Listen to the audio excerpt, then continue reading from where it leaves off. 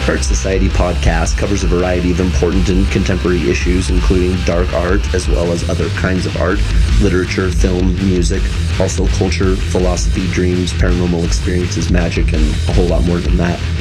I'm Mike Carell, director of Chet's Art. I Like to Paint Monsters, and you are listening to the Dark Art Society podcast, hosted by renowned artist Chet Zar. What's up, Mike?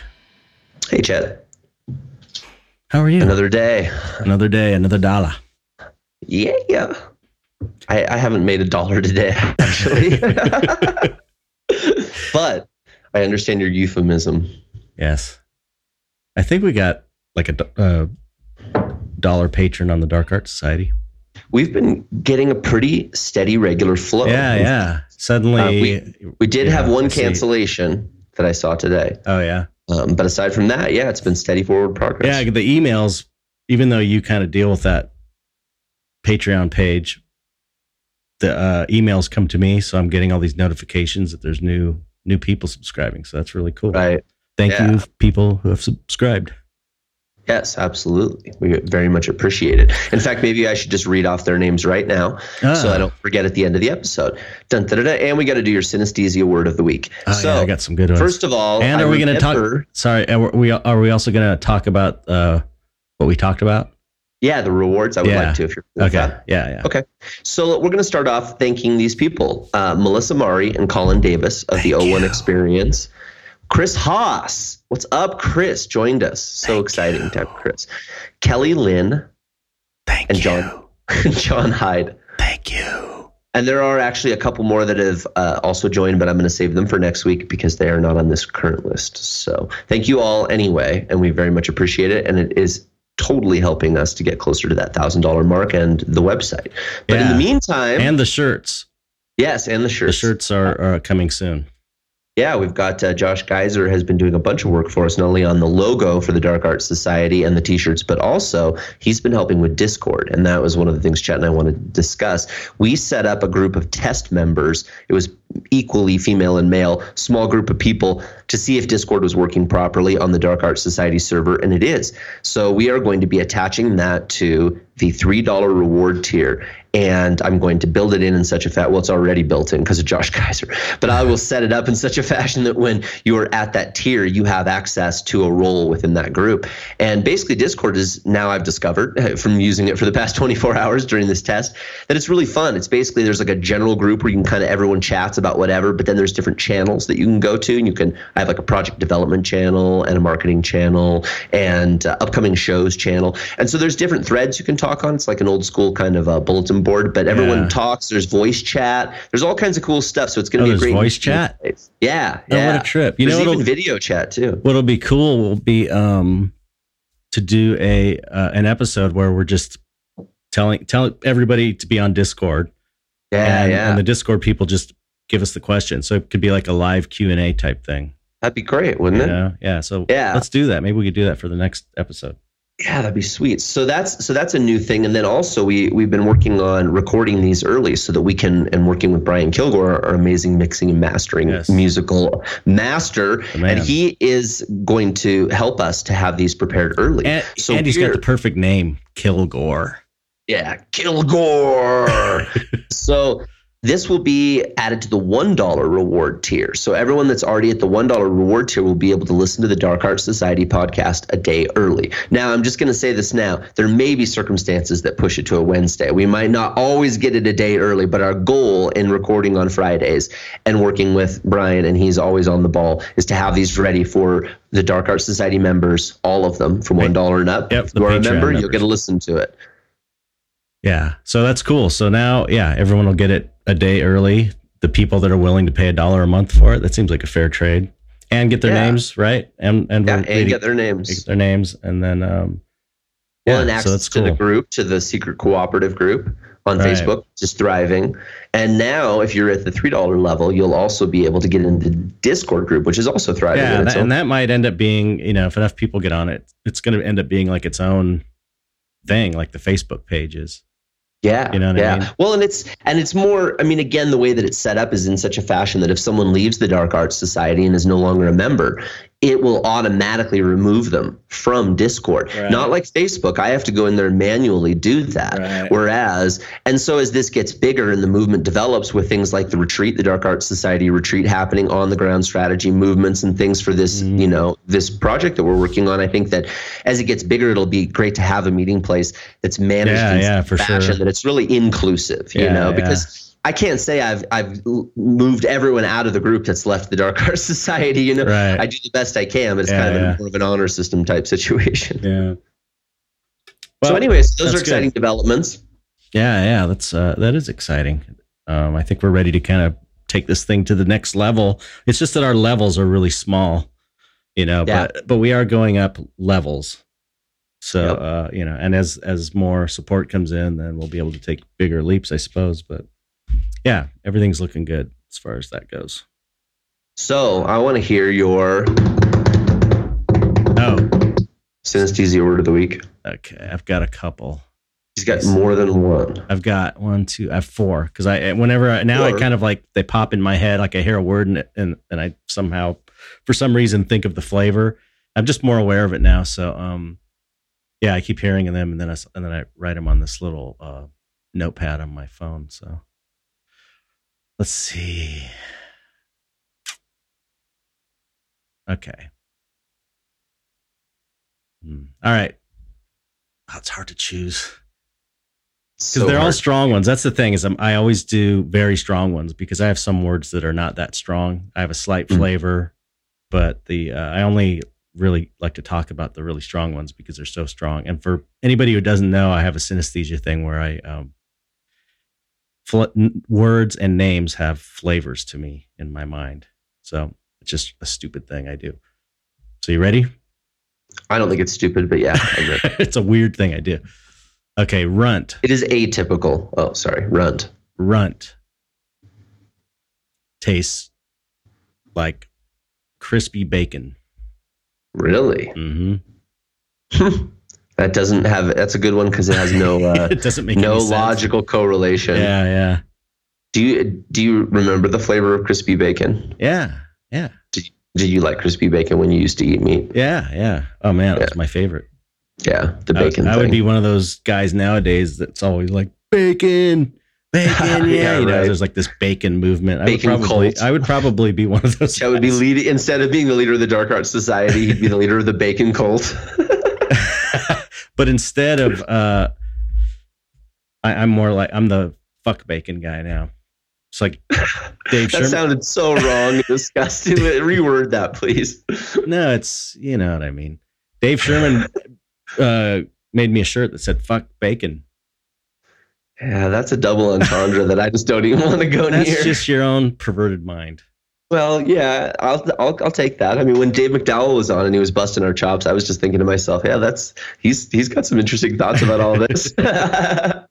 Okay, so anyway, let's get on with the show. So today, since we had such a great response to the episode, The Horror, we decided to do a second part to that and really kind of maybe focus it on horror movies because we haven't done a horror movie. We haven't done a horror movie one, right?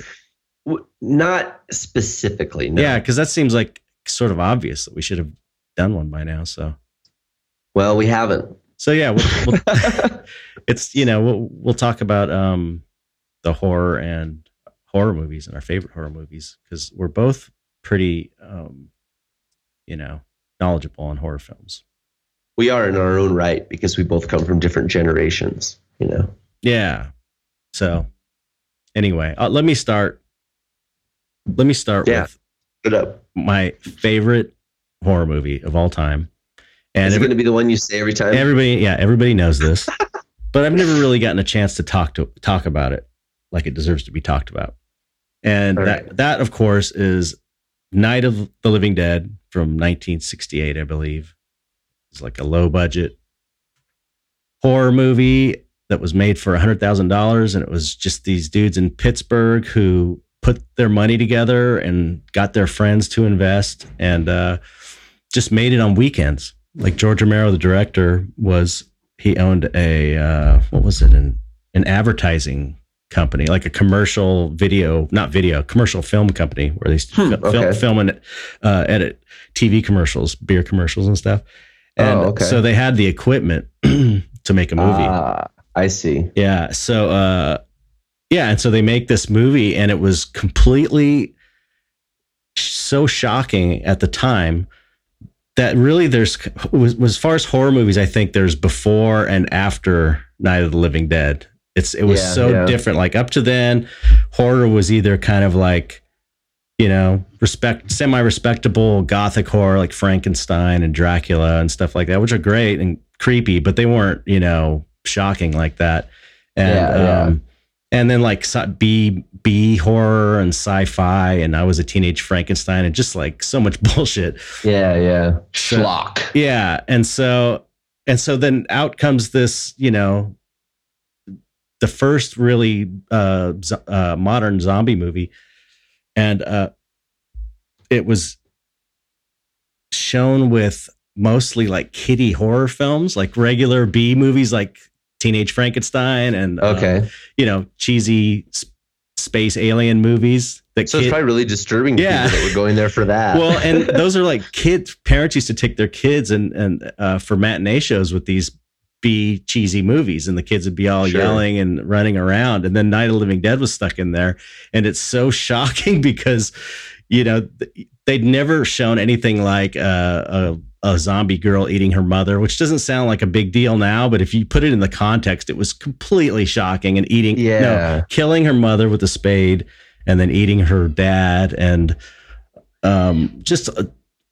they showed people eating guts for the first time, and that's like really pushing the envelope, like you said. If you look at it culturally and you really think about what was happening in film at that time, because if you don't put it into context, then it's hard to really appreciate that. Context is everything. And there's a great review from from Roger Ebert when he went to go see it. Let me see what it says. Let me find it. Now, just answer me this. In 1968, we had color film, correct? Yeah, no, they did it black and white, I think. I mean, I know they shot it black and white, but that was a choice, right? Yeah. I mean, they could have shot it in color in 68. I'm not wrong about that, I don't think. Yeah, no. I think it may have been like a budget. I'm not sure if it was a budgetary thing or it was an arty kind of thing.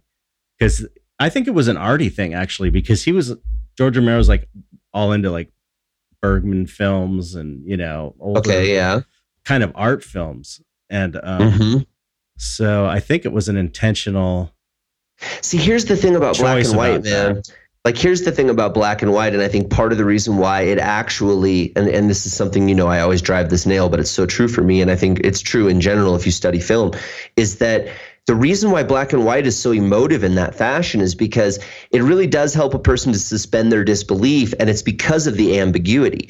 When you can see color, your mind is not able to fill in the gaps and the details, whereas when it's black and white, your mind is actually having to color it effectively. Right. And so it's all really leaves it in this, all in these tones of gray, which is really edgy and uncomfortable now and then. And so you even look at films like Psycho and these other black and white films that were made in this fashion. The reality of that is that I think that showing less meant more. And that's why it's scarier, because you're having to paint in the real gory details, even though you're seeing a shade of what they might actually be. And it's a little more terrifying because you're personally vested in it, Yeah, and it also gave it this gritty documentary style feeling too, which makes like TV. Yeah, it really seemed realistic compared to other horror movies at the time. Like I said, there were the Plan 9 from outer space and just crap cardboard sets and all that.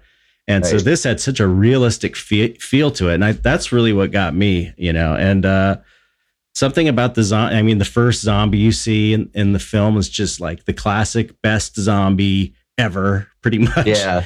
He's so creepy and so cool, and it just really scared me. But okay, I found this the Ebert interview. Okay. He's talking about the film and how the kids were all kind of running around and laughing up to a point, and then they got to a point You mean the people in the audience? Yeah. Sorry. Yeah. Okay. And Gotcha. by the end of it, it says the kids in the audience were stunned. There was almost complete silence. The movie had stopped being delightfully scary about halfway through and had become unexpectedly terrifying. There was a little girl across from the aisle from me, maybe 9 years old, who was sitting very still in her seat and crying. I don't think the younger kids really knew what hit them. They were used to going to movies, sure, but they'd seen some horror movies before, sure, but this was something else. This was ghouls eating people up, and you could actually see what they were eating. This was little girls killing their mothers. This was being set on fire. Worst of all, even the hero got killed. So it's like a heavy, serious movie. It's not, there's no comedy in it really at all that I could think of. It's like very serious and really dark. And so, it was a game changer for horror movies. Really. Yeah, I think Texas Chainsaw Massacre and that those films in the 70s owe a lot to that, because they have that grainy, kind of realistic feel to them. Sure. And also pushing the envelope of like horror, basically. Really.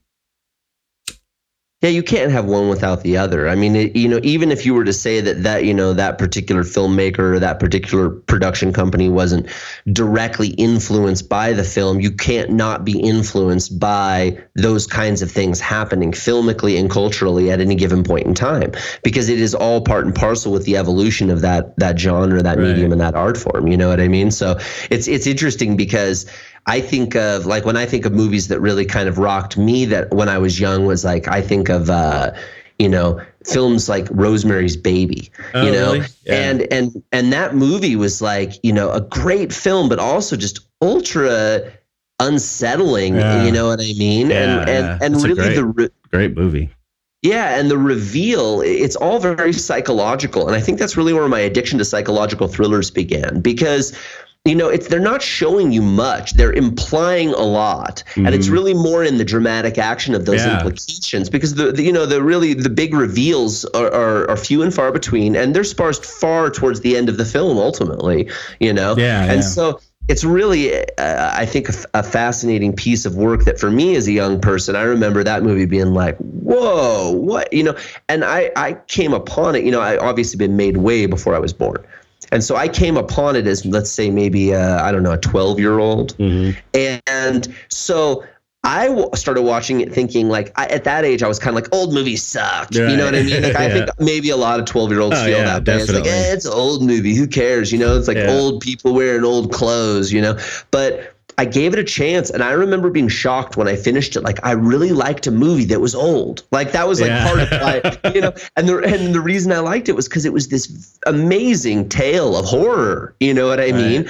And this cult and this manipulation of this person to be the offspring of Satan. You know what I mean? It's super creepy, and like done in a serious way that wasn't cheesy either. That's one of the cool things about it is it seemed kind of plausible. It wasn't like you could believe that something like that could happen, whether it was true or not. You know what I'm saying?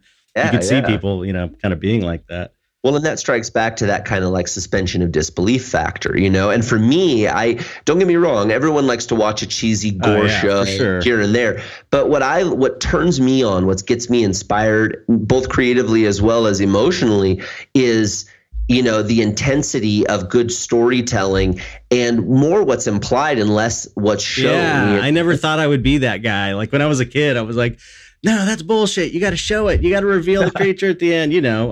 Right. I thought that was lame when they did that. And now when you get older, you realize, oh no, that is better. Actually, it's way, creepier. And just like that, the another one that I'm reminded of now is The Haunting from the 60s. You know that one? The name sounds familiar, but you'd have to give me more information. I'm sure I've seen it. The best ghost movie, haunted house movie probably ever, I think.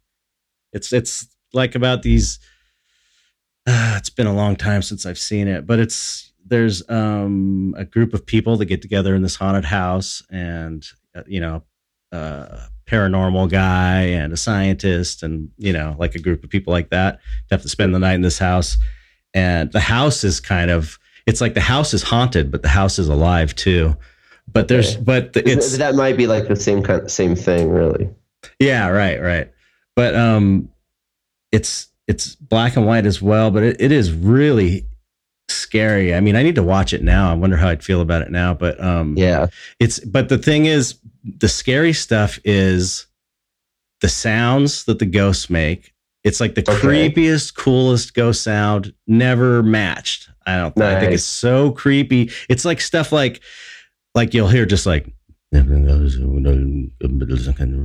mumbling, like someone's saying something, but you can't understand it. It's like so fucking creepy, and that's so pretty creepy. So right on to, you know, the kind of bizarre creepiness that ghost stuff actually is, sort of in reality. If you've had a weird experience, it's twisted like that, and not what you'd expect, you know. And so there's a lot of that, and there's a lot of just like they'll be sitting in the bedroom and just really loud banging on the door, like boom, boom, boom, boom, boom, boom, like out of nowhere. And then just like silence, and they're all freaked out, and then just boom, boom, you know, just like this loud pounding that echoes through the house. And it's just really creepy because you feel the force of a physical thing hitting the door, but all you're seeing is the door.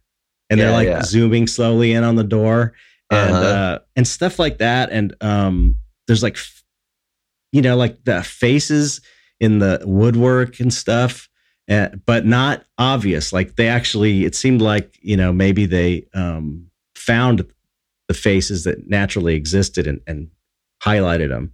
So it's like this creepy, they keep showing faces that are in things. And there's a really creepy stone, I think like a statue garden outside. It's just very, very creepy. But there's the classic, you have to see this movie. I can't believe you haven't seen it, or I can't believe you don't remember it, because it doesn't sound well. You know me, I have a pretty good memory. So and the movie, it's based on a book by Shirley Jackson. It's like a classic book, you know, the Haunting of Hill House, I think it's called. Yeah. Huh. But there's just you know, we're just talking about minimalism and scariness, and you know, the thing that scared me, it's kind of a spoiler, so if you can fast forward for a couple seconds. Yeah, right. It's, you know, it's still worth watching. But anyway, it's like these two women are in a bed, and the pounding and stuff is happening, and then they're in pitch blackness, and one of them goes, "Oh, your hand is so cold." It's just a black screen. "Oh, your hand is so cold. Oh, you're squeezing too tight. You're squeezing my hand too tight." And then the other one at that moment turns the light on from across the room. So she's standing there when the light comes on, like all the way across the room. So it's like instantly you're like, oh my God, it's just so well done and super creepy, but showed nothing. But it was so clever. It was still crafted to be scary without just doing the obvious thing, you know, and it's way more powerful because of it. You know? Well, and, you know, I think a lot of the time what is jarring and stirring to us is you know, obviously the unexpected, but also the indescribable or the uninterpretable. Yeah. And what I kind of mean by that is, like, you know, it's one thing to be given this thing to look at. It's another thing to have this visual dialogue where you're having to make mental leaps in order to fill in those details. And it creates a level of engagement where there really is kind of a back and forth occurring between this film and these individuals, you know, that are watching it. And to be able to balance that that's the genius, you know, and that's really, you can't put, that's like when you talk about with art, the magic, the thing, you know, when it comes to filmmaking, that's that, where it's like, sometimes some of the things that really scare me, just to jump forward a little bit, but this ties into the conversation, is one film that really struck me is a Korean film called A Tale of Two Sisters. And I don't know if you've seen that or not. One. No. God, it's such a good film. We actually kept it when we got rid of all our DVDs, because it's just, it was one of those tartan Asian extreme ones from the mid 2000s, early 2000s. And it is so good. And one of the creepiest scenes in that, and again, it's not even integral to the plot, which it's a great psychological thriller as well. And it's also minimalistic. But there is this scene where these people are sitting around this dinner table, and all of a sudden you realize, and I don't remember there's this real tense conversation going on, and they're kind of building the drama and the sense of kind of like dramatic action between the characters. And it was a real uncomfortable scene where it was like family members had come over, you know, and no one was comfortable with each other, and they're all sitting around this table. And at a given point in time, they show you that there's this girl underneath somehow the cabinetry that's behind the table, and it's like where the dishwasher and sink and stuff would be, and there's kind of a gap along the bottom. And they don't really show it to you hardcore at first. You just kind of pick up this movement, and there's these eyes peering out of this girl's face underneath it. And it's so disturbing because it's like, and I think the reason, again, is it comes back down to that kind of nonsensical word. It's like, it's not just unexpected. It's like the bizarre. It doesn't make sense. And so it catches you so off guard, and it puts you out of your comfort zone because your mind's trying to inventory it and make sense out of it. Well, how could that be? What is this to do with? What's going on here? A perfect example of that is Jacob's Ladder. That's like the classic coup de grace. Yeah, totally. And, and even though they ripped off Joel Peter Witkin, the photographer, which is kind of lame, but they really did a good job with it. So it's kind of redeeming in that way, because it's just so, there's people that are either into Jacob's Ladder or they're not, and the people that are into it are like really find that kind of horror really scary, and that's about not seeing everything and weird movements, just subtle things like that, like that face in the car. As the car drives by, or in the bus or the subway or whatever. It's like a lot of those, it looked like a guy with just a nylon over his head or something and no eyes, just super simple. But man, the way it's shot is so creepy. Oh, dude, super creepy. When I saw that movie, I'm glad you brought that film up, because for me, that really is like, if I was to do a top 5 kind of deal, that would absolutely be at the top of the 3. It's in the 3, Right. And the thing is that I was in 6th grade, and I had just moved to like a new area. And when I've told you this before, but when I was in 6th grade, like you, that was the top grade for that set of grades. Right. And I went to a brand new school, and I didn't know anybody. And I met this kid, Justin, who was from California. I mentioned this to you the other day when we were chatting. And he was this super cool guy, and we really hit it off because he was new too. And it was like your last year where you're supposed to be like the top dog of school, but you're a transplant. So you're kind of like, who the fuck are these guys, So we palled up, and I remember I got to go over and stay the night at his house a lot. And his parents had like all the cable and all the movies, and they just kind of didn't really watch us. Yeah. And so, they were busy. They were nice people, but they were busy. They weren't like my parents. So we could watch whatever we wanted, stay up as late as we wanted. And I remember we started watching Jacob's Ladder at like, 2 in the morning one night. And I'm like, perfect 6th grade. Yeah. And Justin, he falls asleep. He crashes out on the couch. But I stayed up until the sun came up watching this. And it was like, commercials, but it was still on TV. It's like weird pay-per-view kind of deal where it was like, it wasn't edited or anything. It was the whole movie, but there were commercials between things. So it made it like a really long film. I remember it being like 3 hours or something. Anyway, I watched this by myself at my friend's house, staying the night. And I remember like feeling changed. Like I remember like after it was over being like, whoa, like that just opened my mind in ways that, you know what I mean? Because you don't, unless you're exposed to that level of bizarre intensity, and also the thematic aspects and the way that they wove in the Vietnam stuff and the psychedelic testing drugs on soldiers, and also this ascension to heaven through the process of enlightenment and getting through hell. I mean, it's such a multifaceted film that you could just keep watching it for the rest of your life and probably get new stuff every single time and not be disappointed, certainly. I just read an article. They had like a re-release of it within the past couple of years, I think, on Blu-ray or something. So there were some promotional articles I saw out there. And one was by the author of the script. I forget his name, but it's like, it's funny because he's like a Buddhist and he's had a mystical experience before. So he's like, and he's totally into spirituality. He's like completely like, you'd think a Buddhist hippie or, New York guy or something. And, and it's funny because there's so much of that,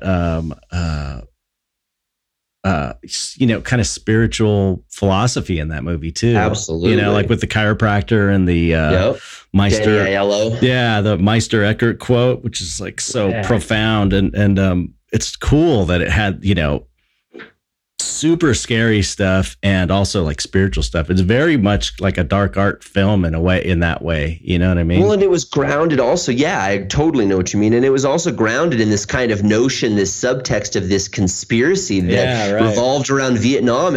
And what, I mean, really what a great way to ground it. It's kind of what I would akin to like your monster smoking cigarettes and having guns. It's a way that they are grounded in this world. Right.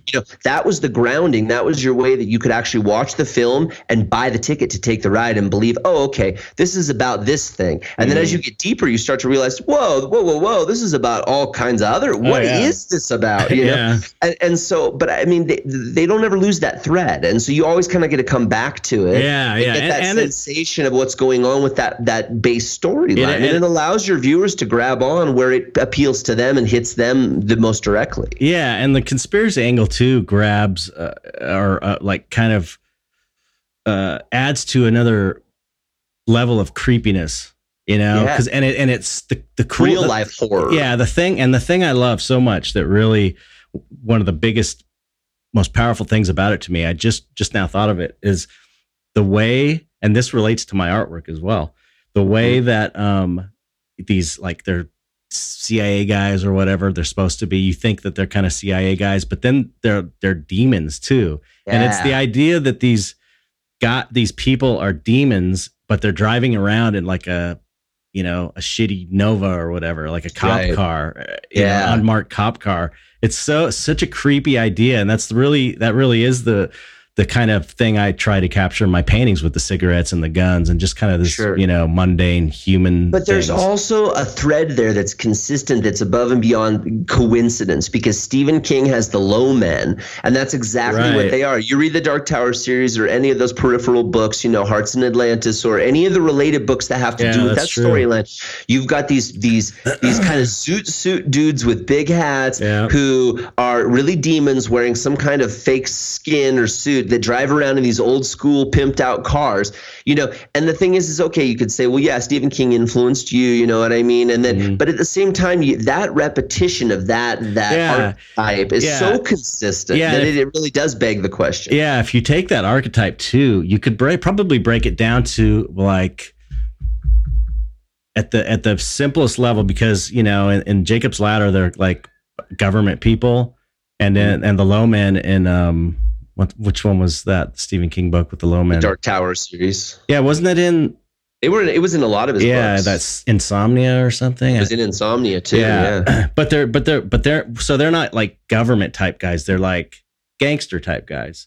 Yeah. And so some organization that's powerful and dangerous. Right, that are demons, but it's like it's almost like they're, I don't know, in a way part of a bureaucracy. Sure. A human organization. It also comes back down to, like, let's take it a step further. Like, what about The Devil's Advocate? There's another film where it's this people with an organization of power, these lawyers, and they have this, huge office building, but underneath there are these demons, right? Right. Like, so again, it's like there's this whole, or even nowadays people talk about the lizard people, all these politicians are really wearing human suits. There is this notion that is consistent, this archetype of this other worldly being that's disguised somehow as one of us, and then that's scary. It scares us, right? Otherwise it wouldn't be woven into so many stories, and then when you take it, like you said, to the Buddhist level, when you're talking about the director, or the writer rather, of the screenplay for Jacob's Ladder, that really is taking it now to the next level. It's like, yeah, that's true, but that's part of the illusion too, because the reality is beyond that. You have to get beyond that. The only, as Blake would say, the only way out is through.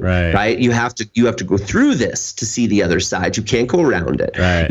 Every attempt to go around will drive you back to the center. Yeah, that's the only way to get to it. Is through it. And that's why I think, again, we talked about this, we touched on this last time, but that's kind of barks at why it is that we want to engage in this kind of media and this kind of stuff, is because it is like these little le petit morts, these little deaths, these little catharsis where you get to, for a period of time, confrontations in a way. Yeah, you get through for a period of time to have this, very much an experience that's vicarious but emotional, because it's stirring you emotionally. It's like a ritual in that way. Sure. You know what I mean? Sure. It's the same way. Then you're getting to go through. So it's like, that's what I'm saying, is instead of like, okay, this scares me in my real life and I'm not really going to, subject myself to whatever it is, ABCD, snakes, spiders, caves, whatever. Right. But if I watch it in a movie, I get to traverse that and come out clean on that other side and feel that sense of like, oh, I made it through. I made it through. In the same way, I'm going to relate it to Joseph Campbell because I've been watching The Power of Myth. But in the same way that ritual in religions are basically the same thing. They're like a vicarious representation of an experience, and you're acting out the experience through ritual, but that is giving you a kind of experience that you need, So it's because it's speaking to you on a vibrational level and on a frequency level. So that you could almost say that, or make the case that horror movies are like that, how the ritual that we do to face our demons and our fears and make it through. You know what I mean? Yeah, absolutely. And I think but it's interesting too, that it seems that there are certain people that are compelled towards that and have a proclivity towards it at such a young age that you wonder what predisposes them to that versus other people. Because I was very much attracted to scary, violent, gory, horrific things from a very young age, and like you've said before, aesthetically, and wanting to consume lots of it. Right. And I know that was a reaction to my nightmares. You know what I mean? Was like, oh well, I'll deal with it in my waking state. I'll be more prepared to handle this shit when it happens later. Right, yeah. And so it's like a coping mechanism, really, for dealing with trauma. Right. That's definitely one. I think one way it manifests. One last thing about Jacob's Ladder before we move on to something else. The one criticism I heard about that movie, and it's interesting because I could see both sides of it, and I sort of agree with it, I think, more than not. And I won't give away the ending, but the inclusion of the final text at the very end. Do you remember that? No, that doesn't. I remember the scene at the end, but I don't remember the text. So there's the scene. And then there's text that says, it's been documented that throughout, these years, the government experimented with. Oh, okay, I remember that now. Blah, blah. Yeah. So kind of like I don't know, like here, for you dummies, here's what the movie was about, sort of. Right. Or this is, here's why this movie is actually an interpretation. What's that? I said, we're going to spoon feed you an interpretation. Yes. So it kind of did feel like that. And the ending without that really is powerful. Oh, yeah. Especially when you realize that at the end, it's like, wow, so no, amazing. I'll give it. I'll take that. So that's the only criticism. Yeah. That's the only criticism I've really heard about that movie. But anyway, we talked about, The Exorcist on the last show. We did, and we both, that was a formative one for both of us as well. And that one was cool too, because it was like the Blair Witch Project. There was a buzz about it. Yeah. Even amongst us little kids, like it's the scariest movie ever. And your mind is working overtime. Yeah. And like I said, I got that famous Monsters magazine and saw those drawings because they weren't releasing pictures. So they had an artist go to a screening and draw pictures of Reagan possessed. And it was like, just seeing that kept me up at night, Yeah. And part of that was the hype, because it's like, it's scary. And when you're young, it's like, that could mean anything. When you're old, you kind of like, there's only kind of a certain amount of horror that you can kind of go, okay, that could be that. Sure. But for little kids, it's just like an open-ended thing. So that just makes them even more afraid. Yeah. No, absolutely. I think you're right. I mean, it's weird. I wonder what it was like for you as a kid. Because for me as a kid, like going and seeing, I didn't go to see a lot of movies because I was from the 80s. So it was like we had beta, and then eventually there was VHS, but it was beta at first. Yeah. So my experience of getting to like get a taste of horror movies and get a feel for that artwork too was like we would go to Good Guys Video. That was the name of the place. Mm-hmm. Good Guys Video. And we'd drive there with my family, and I was like a little kid, and we'd get to go in, and then my parents would let us loose, and we would just go off and wander around, and we would each get to pick a movie, and then pander to our parents, and they would go. And this was like every week, just ritual. Right. It was every Friday night, always like that, sometimes Friday and Saturday. And so for me, a big part of the excitement was like getting to go to Good Guys, and like go inside, and the smell of it. I remember the smell of it, and like getting to look at all the art and like go to the horror section because I could, you know, and like pick up them and look at the back and read them and look at all the just creepy, gory horror shit and try to pick one that I wanted to watch and then see if my parents were actually going to let me watch it, you know. And I remember, this is so funny now, and I don't think I've ever even seen these movies now that as an adult ever. And I never got to see, well, here's the whole story. So Ghoulies, right? The Ghoulies movies were out. And I remember I walked up, and I don't remember which one it was, but I saw the cover, and I was like, oh my God, this may be the coolest thing I've ever seen in my life. Like, for whatever reason, that moment in my 8-year-old mind, that was like the tits, right? Yeah. And I was like, Mom and Dad, please let me get it. Please let me get it. Please, you know, and they were like, Mike, it was the one where he's sticking out of the toilet or something. You know? And then, like, my parents were like, Mike, I don't think this is, you know, you're going to get scared and, you know, trying to placate. But I was like, no, insistent. So they said, okay, they were going to let me watch it. So we went home and they put it in. And I remember it was like, somehow at a circus, and there was like a haunted house. Somehow the Ghoulies were like going awry on this haunted house set. I don't know, but I remember I really didn't make it far at all and totally got terrified. And it was like, and it's so weird because my dad let me read the book Pet Sematary by Stephen King when I was in the 4th grade. So it's not like I couldn't handle intense stuff or that I hadn't been exposed to something about those little creatures. Dude, something freaked me out as a kid. And the funny thing is, I never have consumed that type of film since I've been older. You gotta watch it again. I don't think it's supposed to be any good. They're probably terrible, huh? Oh yeah. It's like super cheesy, super low budget. Why would that have scared me? You gotta wonder what it was. It's something about, the little creatures. Maybe they were small. I mean, I had that reaction to the original Don't Be Afraid of the Dark, which was have you ever seen the original, like from the 70s? It's a made-for-TV movie. I mean, I have to see it now because it probably will be really cheesy, but it was one of those, definitely one of those super creepy movies that had an effect on me. And I know Guillermo, it had an effect on him, like where I think, close to the same age. And that's why, he got that movie made, the remake done, and I got to work on it.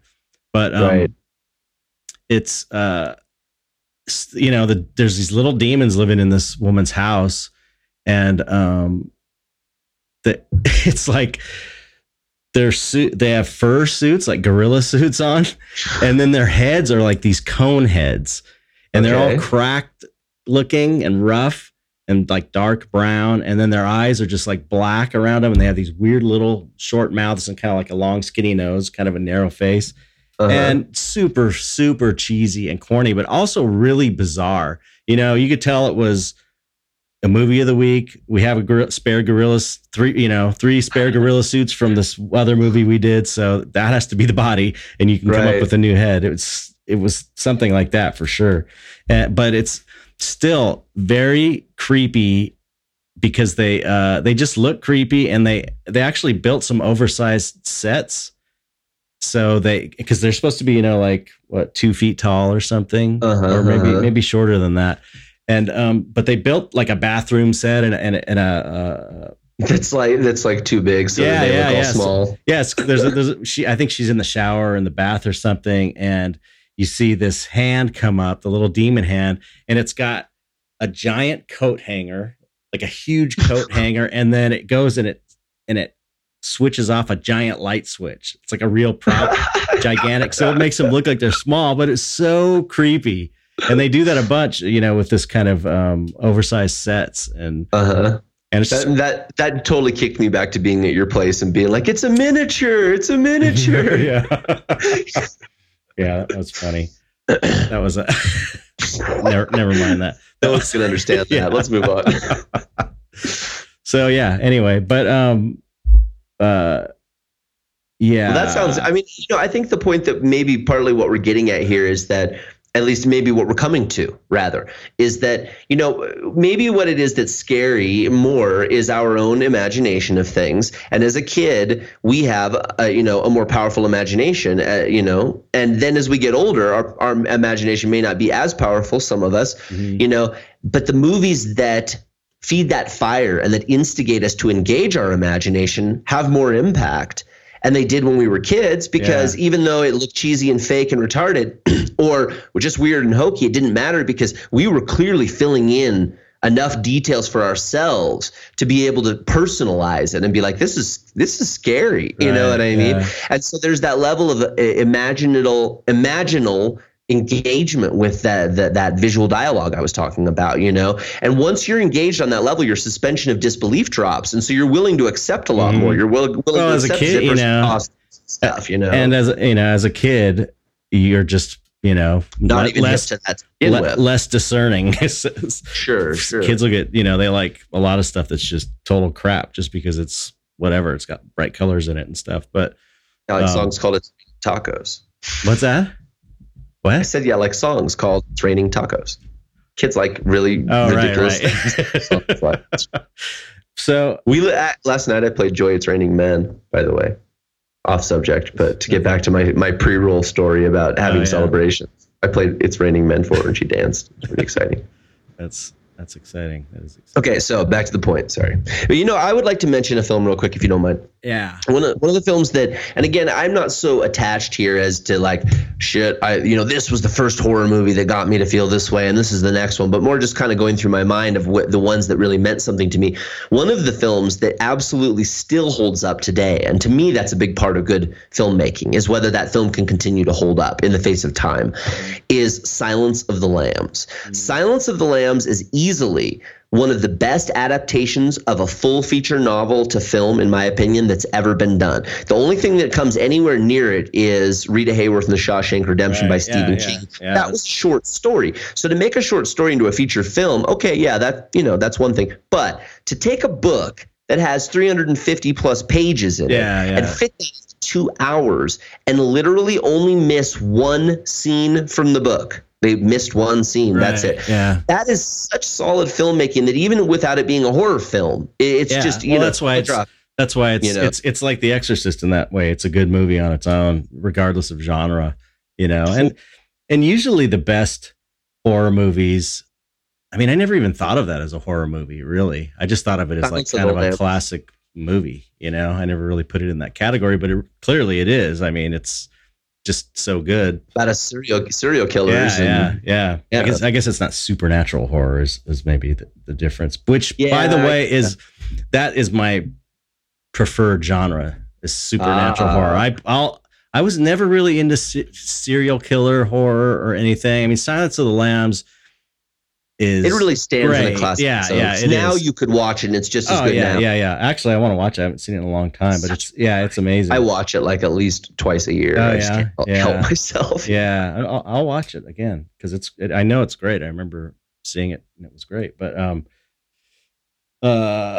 so I've always been more about the supernatural horror than about like the serial killer stuff. I mean, my exception to the rule is Halloween, but that was supernatural horror. That was they couldn't kill him.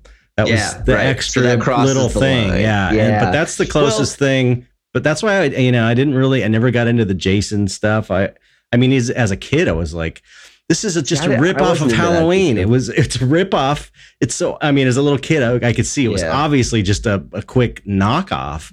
And if you look at the director, John Carpenter on Halloween and Steve Miner on Friday the 13th, or was it Sean Cunningham or Steve Miner? It's just that whoever it was is just not talented like Carpenter. Carpenter was genius. He made amazing movies, a lot of them. And then you see the other movies that the Friday the 13th people made. And it's you know how they handled it? Really. You know how they handled it? They were like, all right, let's take that knife and make it into a fucking machete, man. Yeah, that's all we got to do. Well, also, that's like the make the bigger dick thing. You know what I mean? Because like if you lack story and good storytelling, then you're just going to say, what we talked about before, spectacle. Oh, we'll just make the knife bigger and make it bloodier and give it, it's like about showing the gore. That's what those movies are all about, is gore. Which slasher films. Yeah, I've never been a slasher film fan either. I think the reason but let me say, I think that my introspection on you, or reflection anyway, insofar as why you're attracted to paranormal films in that that genre, is because of all the paranormal activity that you experienced as a child in your household and it being around you. You know what I mean? Mm-hmm. So why wouldn't you use then those kinds of films to deal with those kinds of energies within yourself and having them exposed? Could be. I just always, it felt more natural to have get into the supernatural. Supernatural or unexplained element. Even Night of the Living Dead, there's no explanation for why they turn into zombies. There's speculation that it might be radiation from a Venus probe, and that comes back down from outer space, but they still, never state that that's what it is, and it leaves you, not knowing, which is, I think, really cool. Yeah, that's about so that. Powerful, because then if you go away from it thinking that could happen. Mm-hmm. I mean, I don't know. It could, right? Because they don't even know how it happened. Even though it's a fake film, in your mind, it leaves the question. Yeah. Well, it was never really figured out. So, and then late at night when you're laying in bed and it's dark and your eyes are closed and you're getting ready to fall asleep and logic and rationale seem to mean nothing in the face of your imagination, all of a sudden, these storylines become plausible in our imaginal realms, right? And that's that's the fun part. That's the ooh, fuck, it got under my skin. I mean, I remember watching A Tale of Two Sisters. I told you about that film already. And I remember the first time I watched it, I was living in the basement at my sister's house. Actually, Joy and I just moved back from New Jersey, and we landed at my sister's place. And we watched that film in this basement on this TV from across the room, and the whole room was pitch black. And after it was over, dude, I walked down to the bathroom, and it was like an unfinished basement. And I don't get like this. I had to walk all the way down to the bathroom, and it was like this creepy unfinished basement, and it was a long way down this hall. And I was literally looking over my shoulder. I mean, physically, even though I knew there was nothing, it was just like it got under my skin. Mm-hmm. And to me, that's powerful, because that's rare that happens. You know? Yeah. Moved on that level, like Stephen King said, that the power of terror, the sensation. Yeah, of that. I guess that's, why I've always been attracted to supernatural horror, because I think supernatural stuff is scarier than serial killer stuff. I mean, it's scary, but it's scary in a different way. It's, it's more of supernatural horror is more of a kind of mysterious, scary, but even on a very basic level, when I like a genre or a movie, I just get a feeling from it, like a good feeling. Right. It makes me feel good. And I never really got the good feeling from stuff that wasn't supernatural horror. And that's probably not 100% true, because I'm sure there's some stuff that I like that is not, like Silence of the Lambs. But sure, I always get the good feeling when there's that supernatural element, even if it's small, just a tiny little bit. It doesn't have to be much. Just like the Venus probe thing. It's like, or not explaining it is that's enough for me. Well, and that's one of those tricks, again, as a filmmaker, that is so hard to do, is to explain enough but not too much. Right, I mean, that's one of those balancing that comes back to that magic thing. It's easy to do too much or not enough. Easy to not say enough. Yeah, you either come away feeling like you watched a David Lynch film, or you come away feeling like you watched a Romero film. But it's hard to find that middle ground. Yeah. Now, speaking of serial killer films, although that's not my, now if I were to pick my choice, I would just simply I would say psychological thrillers. That's my dominant, choice within that genre, because for me, that's what I like, is the things that make me think and that disturb my mind, as opposed to all of the other stuff. But since we're on the topic of serial killer films, one of the best serial killer films ever made is one called Dahmer. And it is about Jeffrey Dahmer. And it's the dude, I can't remember his name ever. He's such a good actor. He was in The Hurt Locker, and he played the real crazy man, the kind of cowboy bomb tech that's like the crazy guy, that's the white guy. He plays. Have you seen The Hurt Locker? Mm-hmm. No, I still haven't seen it. I know. You need to see that. It's so good. Well, really, I've seen it 5 times. That's how good it is. I don't watch films over again if they're not. I won't even finish a film if it's not good. You need to see Withnail and I, because I watched it like 50 times. That doesn't count. You always say that. I didn't ask you to watch this film. I was just suggesting that you should add it to your repertoire. I absolutely will. I promise you I will. What was the film I was just talking about anyway? I don't know. See, so how are you going to promise me you're going to watch it if you can't even remember what it was? I had to start writing down what I was going to say, because I kept forgetting, because these non sequiturs.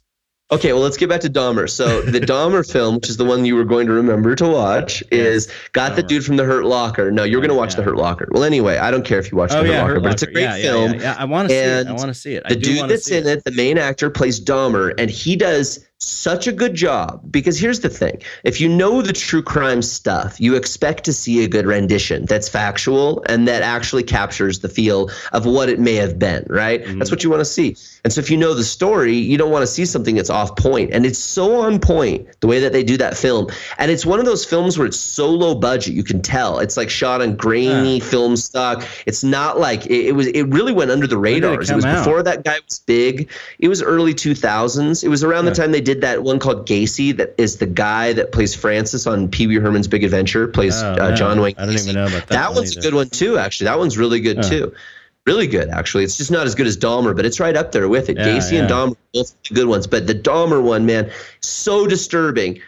It's so disturbing because he plays the character so well. It really gets under your skin because it's a great film. It's another really strong dramatic action film that ultimately occurs more or less in a very small amount of settings. Right. And this is not a horror film, but last time I mentioned when we were on the documentary on the podcast with Tom Baxa to watch Tape. And you still need to watch Tape because that's that one that occurs in one room with only like 3 characters. Okay.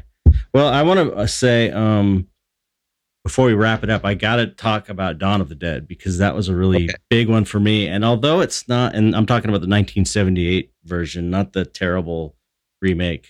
That I know people like the remake, but I just can't do it. I haven't even been able to sit through the whole thing. I tried twice to watch it and just because I didn't like it. Is it because it's not the original? The original has a place. I don't like that director, Zack Snyder. He doesn't do my kind of movies. I mean, I'm just not into it. Like 300 and all these like crazy, just beat you over the head with fancy camera work and stuff. It's just not really my thing. So I didn't like the running zombies. There was a lot of things I didn't like about it. I didn't like the baby zombie. I thought it was stupid and just, it's like it felt like it, to me, it had its intentions were not good. Okay. Almost like it's like more mean spirited. Whereas Dawn of the Dead, even though it's got a lot of black humor, you just get a feeling that there's a moral compass within the film. Okay. You get that feeling. And then other ones just seem like that Dawn of the Dead just seemed like it was just, I don't know, seemed like it was trying to be, trying too hard to be extreme. And I'm not into just extreme for extreme's sake. I think that is like so lame. So anyway, that's beside the point. But, so the original 1978 Dawn of the Dead, it's funny because doesn't have a ton of horror in it. It's more of like an action black comedy in a weird way. Is that the one with the mall? Yeah. Okay, because I've seen the original and I've seen the remake actually of that, oddly enough, even though I don't normally watch remakes.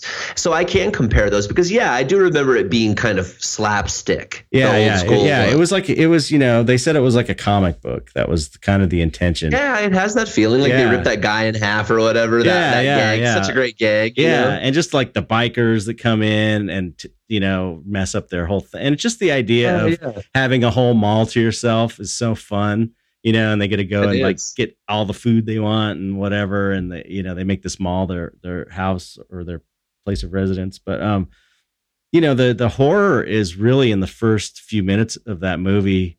It starts off with them in a newsroom, like in the newsroom going crazy because society's falling apart and people are just like leaving and saying, fuck this. And these 2 guys on TV are like these talking heads that are just arguing over how to handle the problem. So it's really gives a great, stressful feeling that this is kind of what it would be like if society started falling apart, like fast, like government agencies. So it's believable right away. You kind of get the feeling like, oh, this might be okay. Yeah. And even though it's low, but it's like an epic film. It's really epic. They couldn't even make that movie today because they used a real mall.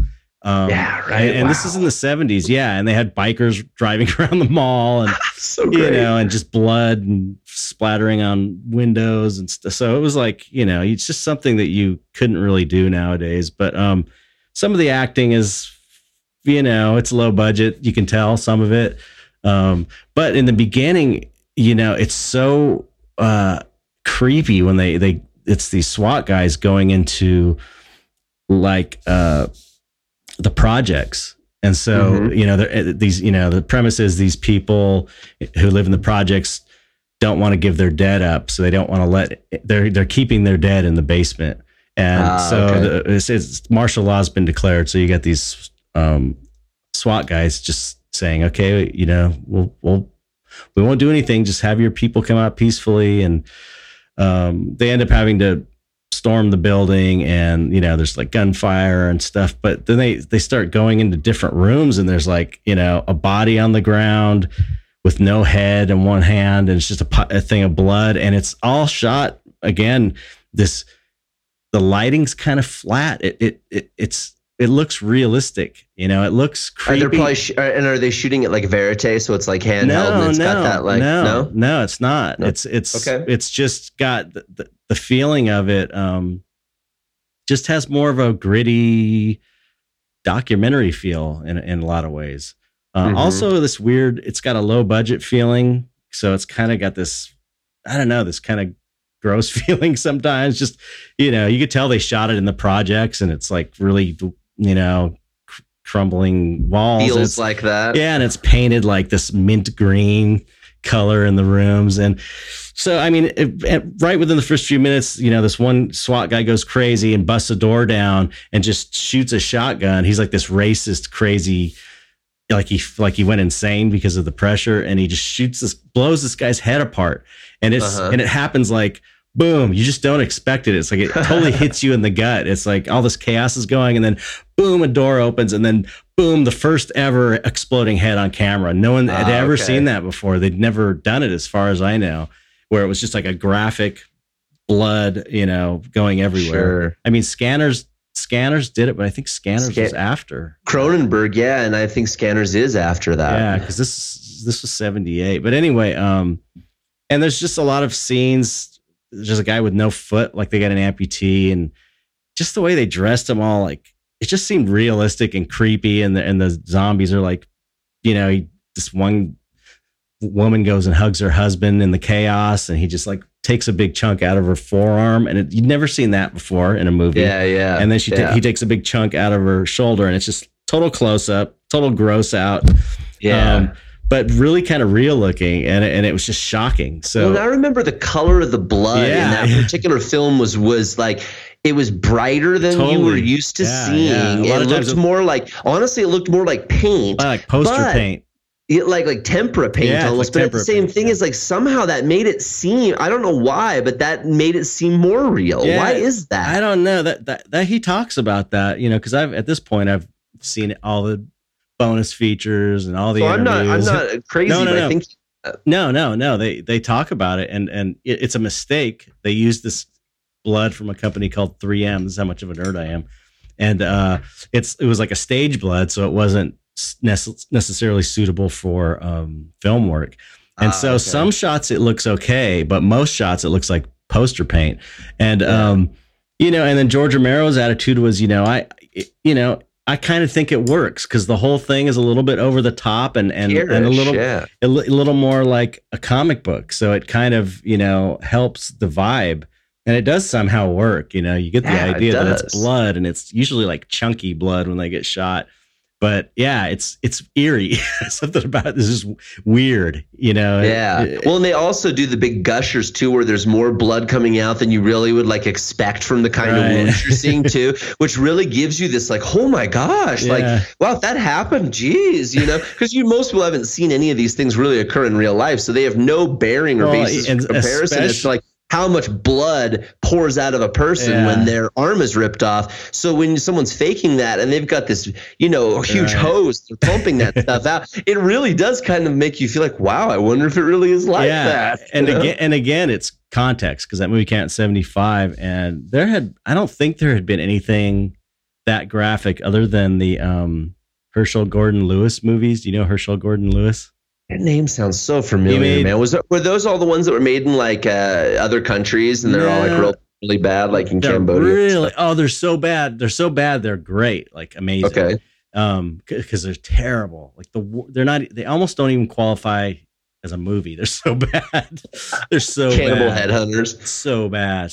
But the whole thing was they were the original slasher films, or the original gore movies that happened in the 80s. This was, I think, in the late 60s, and they were shot in color, and every one of them was about either a killer that's killing people, or, you know, a town of crazy people. Is another one called 2000 Maniacs, where they get these girls and torture them and just disembowel them.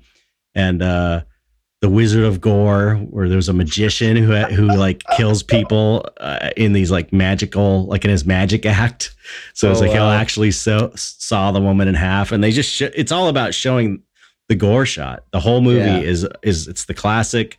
No, it's like a porno movie, but instead of sex scenes, there's violent scenes. Like that bad. Yeah. It's as bad as a porno, and that like cheesy and cheap. Yeah, you know. So so they would have pig guts. They'd have a guy like kill a girl and then pull her eyeball out, and it was pretty bad effects. And they would use mannequins for things, but super violent and gory.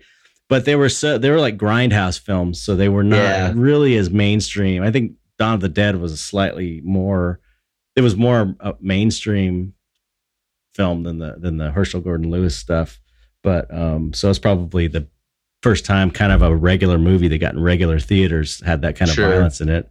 Sure. Yeah, and it didn't have an or an R rating. They let it go unrated because they wanted them to cut some of the gore out, and they would give it an R rating. But they didn't. They stuck to their guns and thought that, you know, the violence is part of what makes this movie great. And so they just, they said, okay, we'll release it, but with no rating, which means you can't get in advertising everywhere, because having no rating is basically like having like you're a porno, like an X rating. So there was like a lot of, and actually I was going to bring up, that's what happened with The Hills Have Eyes, you know, and that's the same kind of deal, you know, or like Texas Chainsaw Massacre. You talk about some of these films that were landmark. It's like The Hills Have Eyes was totally landmark, and it was the same deal, where it was like, we don't even know what to do with this film because it's pushing the envelope so far, we can't even classify it, you know? That's one I haven't seen in so long. I can barely remember. It's so cheesy if you watch it now. Yeah, I gotta see it now. I mean, don't get me wrong. The dramatic action in it is still solid, because they're dealing with the story itself is pretty horrific subject matter. But it's the family of cannibals, these people that live in the hills. The costuming is so fucking bad.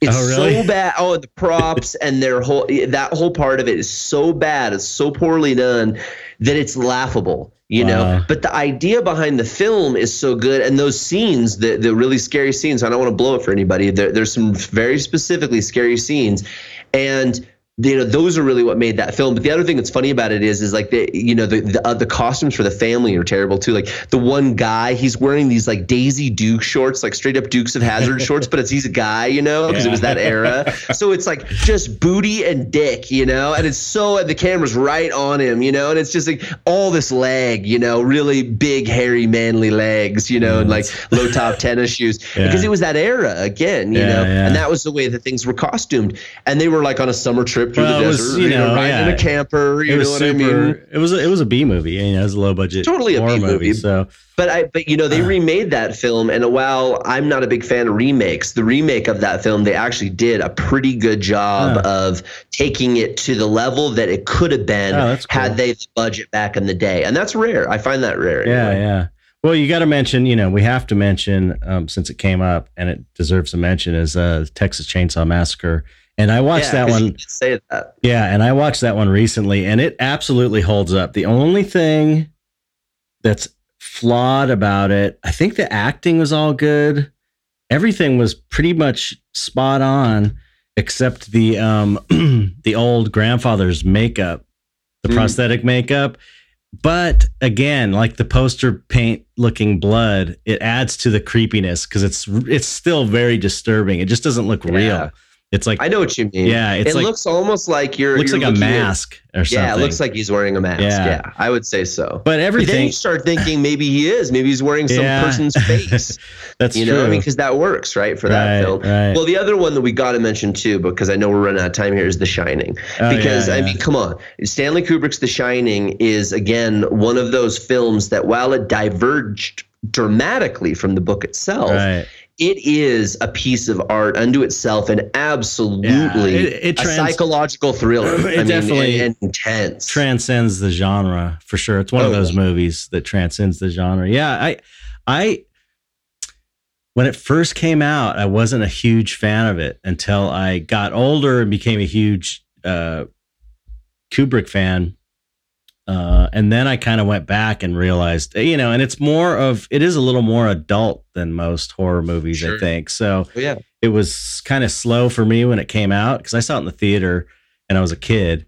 But now I love that. I love that. It's like, I love the slowness of it. It's creepy. It sets up an atmosphere. Oh yeah. And you don't get to the first gag really until Danny has his blackout in the bathroom. Right. And that's a long way into the movie. You know what I mean? You have to wait a long time for that to occur, and it's very paced, but you're right that, I remember this is a cute story around The Shining. So as sophomore year in high school, get invited to Sadie Hawkins dance by this girl, and we kind of strike up a mild relationship. And that Halloween, I go over and hang out at her house with her and her friend, and we watch horror movies. And I save The Shining for the end because I'm like, this is the best horror movie you will ever see. And I have never seen two people more bored to tears in their fun. I mean, they were like, they gave me shit about that for weeks. They were like, oh, yeah, best horror movie ever. It's got to be the slowest horror movie ever. They just couldn't hang because, like you said, there's this energy and atmosphere that's being built through predominantly through the music. I mean, and then the camera, slow camera work. And, they were probably expecting the woman in the bathtub scene, every 15 minutes, because that's kind of really scary, creepy. It's like, a little more horror-ish, less psychological, and more, it is, but still it's so creepy. They show it to you for sure, and you're like, oh wow, that really does probably look like what it would look like, and that is what's so gross about it. Mm-hmm. You know what I mean? It looks very, very real. So I mean, speaking of, I'm sorry, I'm going to take it one more back to Silence of the Lambs, but because dead bodies in bathtubs, there's a scene at the end, because you're going to watch Silence of the Lambs again. There's a scene at the end where she's in his downstairs dungeon lair and she's going around. And there's a scene of a bathtub, which she turns on a light, and it looks like a body that's been decomposing in this bathtub, but it looks like it's been decomposing in this bathtub for 10 years. And it's like the bathtub is it basically looks like sludge with hair coming out of it. And it is one of the most disturbing things I've ever seen in horror film history. And it's not, you can't even identify what you're looking at. It's just your mind tells you what's underneath this. You're like, oh God, it's you can almost taste it. It's putrid. You can smell it. Gross. Very good. Very well done.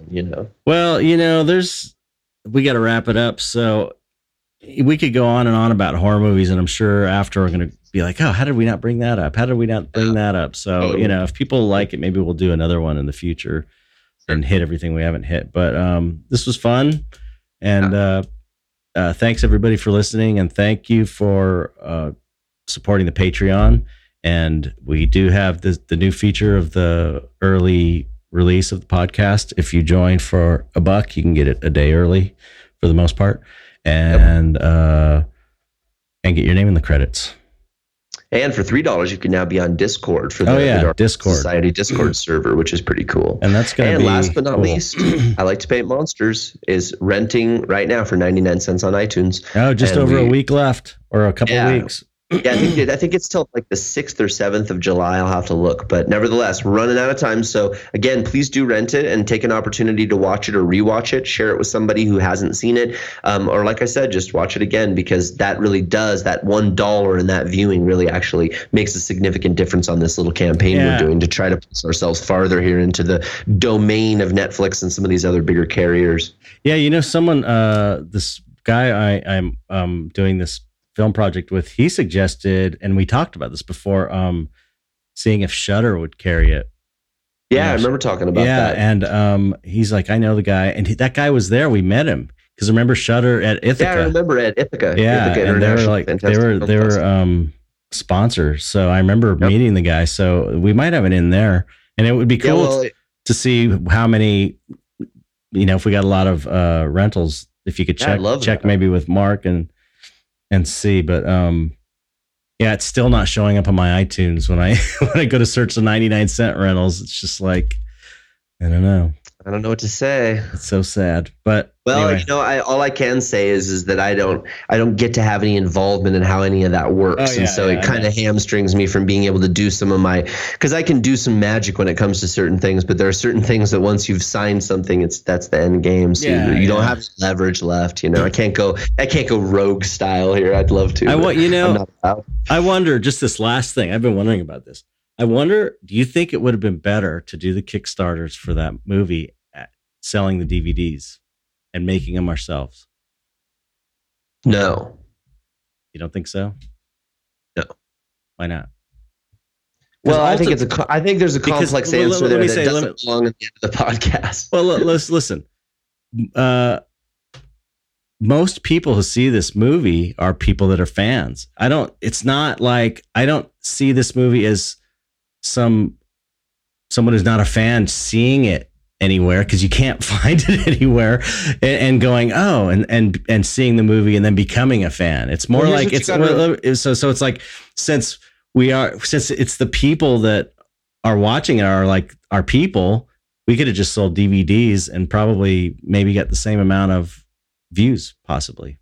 Just because we don't have any way to optimize our search engine power within the iTunes platform doesn't mean that our association with the distribution company and the way that things were set up doesn't allow us greater search engine optimization insofar as Google is concerned. Because really what we're looking for is not someone that's going to go onto iTunes and is going to pass and find it, but someone that's going to find it while they're just on the internet searching Google for whatever, and then they're going to find it that way, which will lead them to the eventual platform of iTunes. You see what I'm saying? That's true. Yeah, and there's other good things about going the way we did, because they're cool, and it's cool to know a distribution company and have a relationship with a distribution company. And not only that, but think about this: the trailer for our documentary is on other DVDs that have other films at the beginning. Just like if you buy any DVD. You watch those little trailers. We have a trailer at the beginning of other films, so they're promoting us through their wheelhouse. Cool. And they have a big mailing list. So so there are other benefits to it for sure. I mean, I hear where you're coming from. I just was wondering the other day. I was just like, I think it was the right decision. Yeah. And I think going forward, were I to be in the same situation again, I would probably broker it a bit differently. But that's because I have experience now. That was my first rodeo. Yeah, and it's more that was concerned. It's more respectable. It's kind of like getting to show in a gallery, even though you may not necessarily. Yeah, you got to cut your teeth first. Yeah, you got to, and having you got a distribution deal with a legitimate distributor. And that's good for your filmmaking career. And well, and think about it this way. If we had done it through Kickstarter and made that money, we would have only been able to make however many, and then that would have been that. Right. Whereas now it's like you can, anytime you need DVDs, what do you got to do? Bam, you got DVDs. You're right.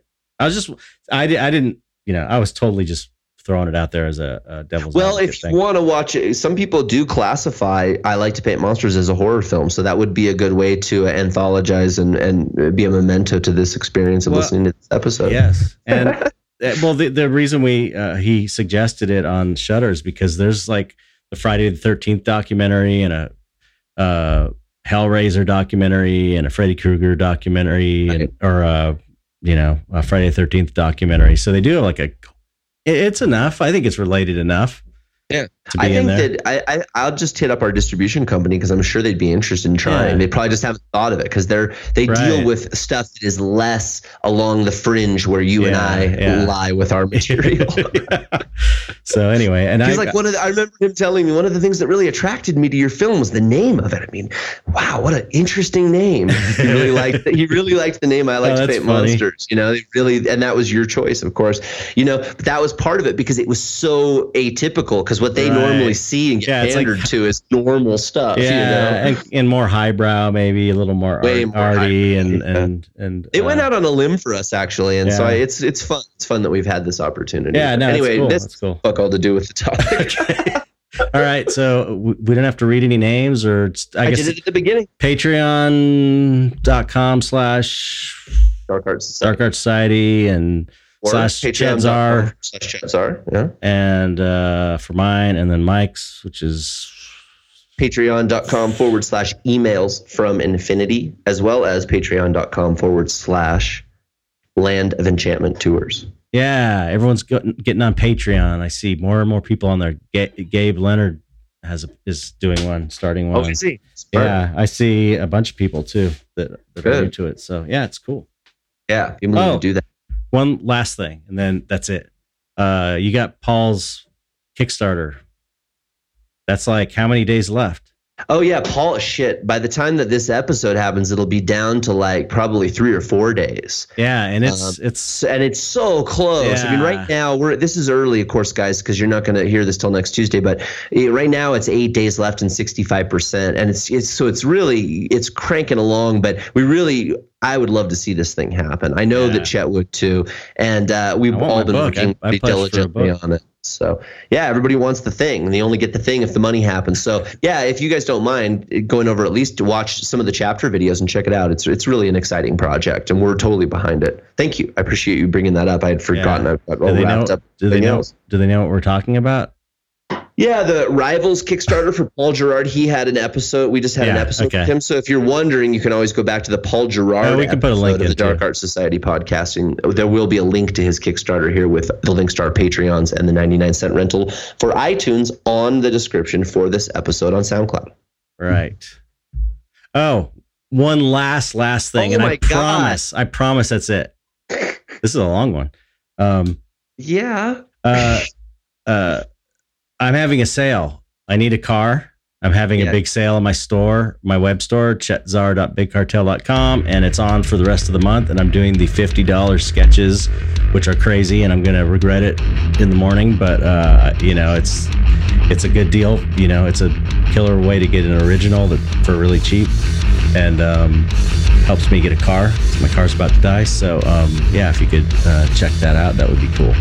Yeah, you got to check it out because Chet really does these crazy, ridiculous sales. And I got half price 8x10 open edition prints. I have other stuff on sale as well. He is ridiculous when it comes to doing these things. So yeah, check it out. All right. Well, thank you everyone for listening. We appreciate all your support, and we will catch you guys next week on the Dark Art Society podcast. All right. See you later. Peace.